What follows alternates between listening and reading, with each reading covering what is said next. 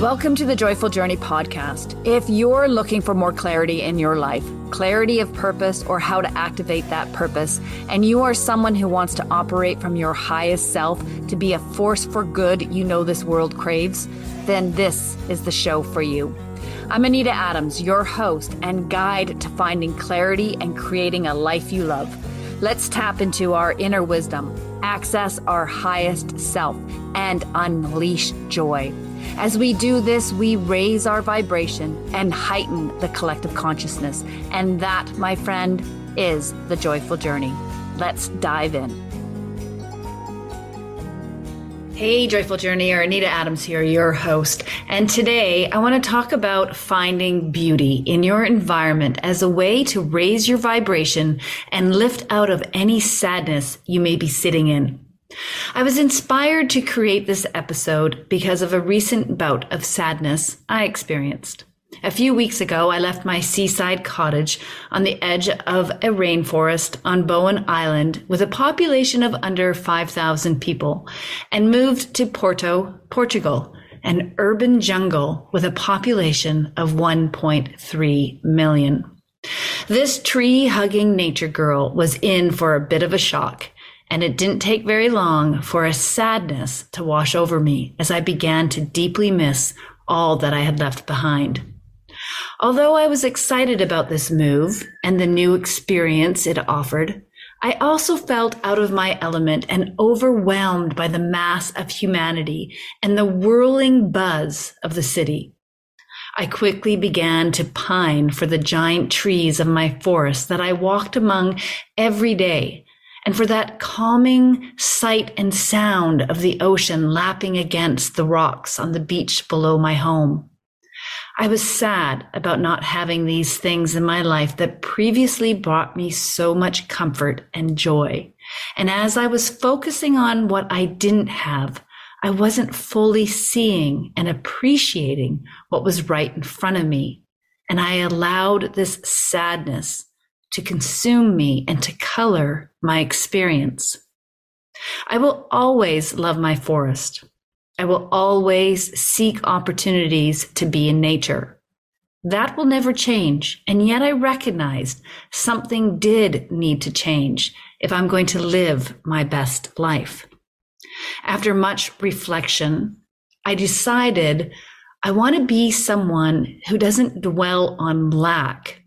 Instead, I want to be someone who chooses to embrace what is right in front of me right now. It's time, I told myself, to open your eyes wide and see the beauty that is here. Almost as soon as I made this choice, I experienced a lifting of my spirits, and I started to really see the beauty that surrounded me. At first, my attention went to the architecture. The arched bridges, the old buildings with the colorful glazed tiles, the massive doors seemingly built for giants with their brass knobs, the shuttered windows, and the terracotta roofs. And then I started to notice how nature is making her presence known in this big city. The little yellow flowers growing on top of the ancient stone walls. The grasshoppers the size of my husband's big thumb, the parakeet-like green birds squawking in the palm trees that line one particularly beautiful street on the edge of town. There are a lot of seagulls and pigeons in this city too, although my husband refers to both as sky rats. I love them.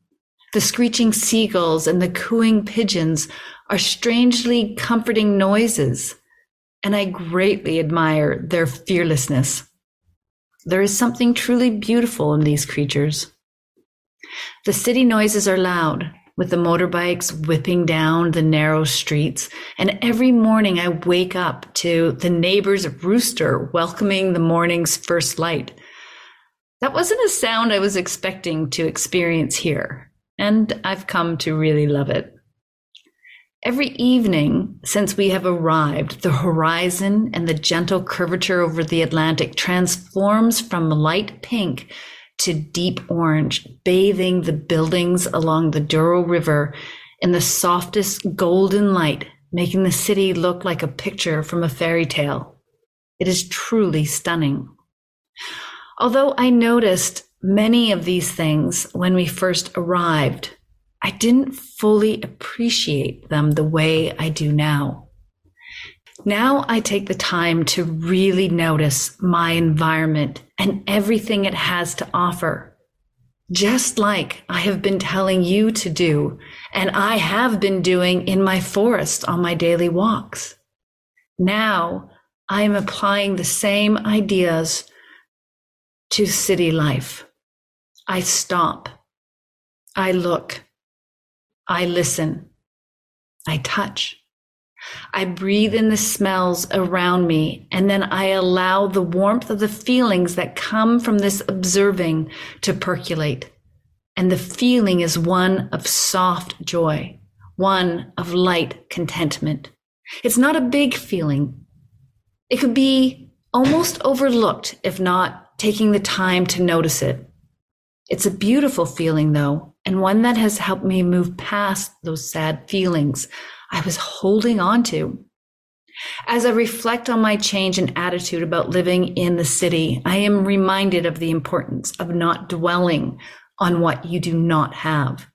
When you focus on what you don't have and allow the sadness that comes from that perceived lack to seep over you, it can blind you to truly seeing what is right in front of you and from experiencing the joy that can come from that noticing. I'm not saying we should push away our sadness. I feel strongly that we should always acknowledge our feelings, try to understand them, and even greet them like an old friend. And then make the conscious decision to choose joy. Ask yourself, where will I find joy today? And then get curious. For me, I find great joy in observing beautiful things. So I look for beauty everywhere I go now. This includes finding beauty in the things people say and do, looking for and finding a twinkle in someone's eye, or being the cause of putting a beautiful smile on someone's face is like a treasure hunt. The more beauty you find in a day, the more any sadness you may have will begin to slip away. When the sadness returns, which it may, remember to acknowledge it kindly. Experiencing sadness is part of being human. Take a moment to reflect on where you found the beauty and joy during the day, and then tomorrow start again by asking yourself, where will I find beauty and joy today? It's out there, lots of it, waiting for you to discover it. Have fun treasure hunting, Joyful Journeyer, and we'll catch you next time. Thank you for joining me on the Joyful Journey podcast. If anything resonated for you from today's show, or if you are looking for more clarity in your life, clarity of purpose, or how to activate that purpose, then head over to joyfuljourney.ca and become a member of our community. We'll start by sending you a free download of our 3 guiding principles to inner wisdom, which will give you a great foundation for finding the clarity you are seeking. And you'll become part of a growing community of people who are raising the collective consciousness. So head over to joyfuljourney.ca, and I look forward to connecting with you directly.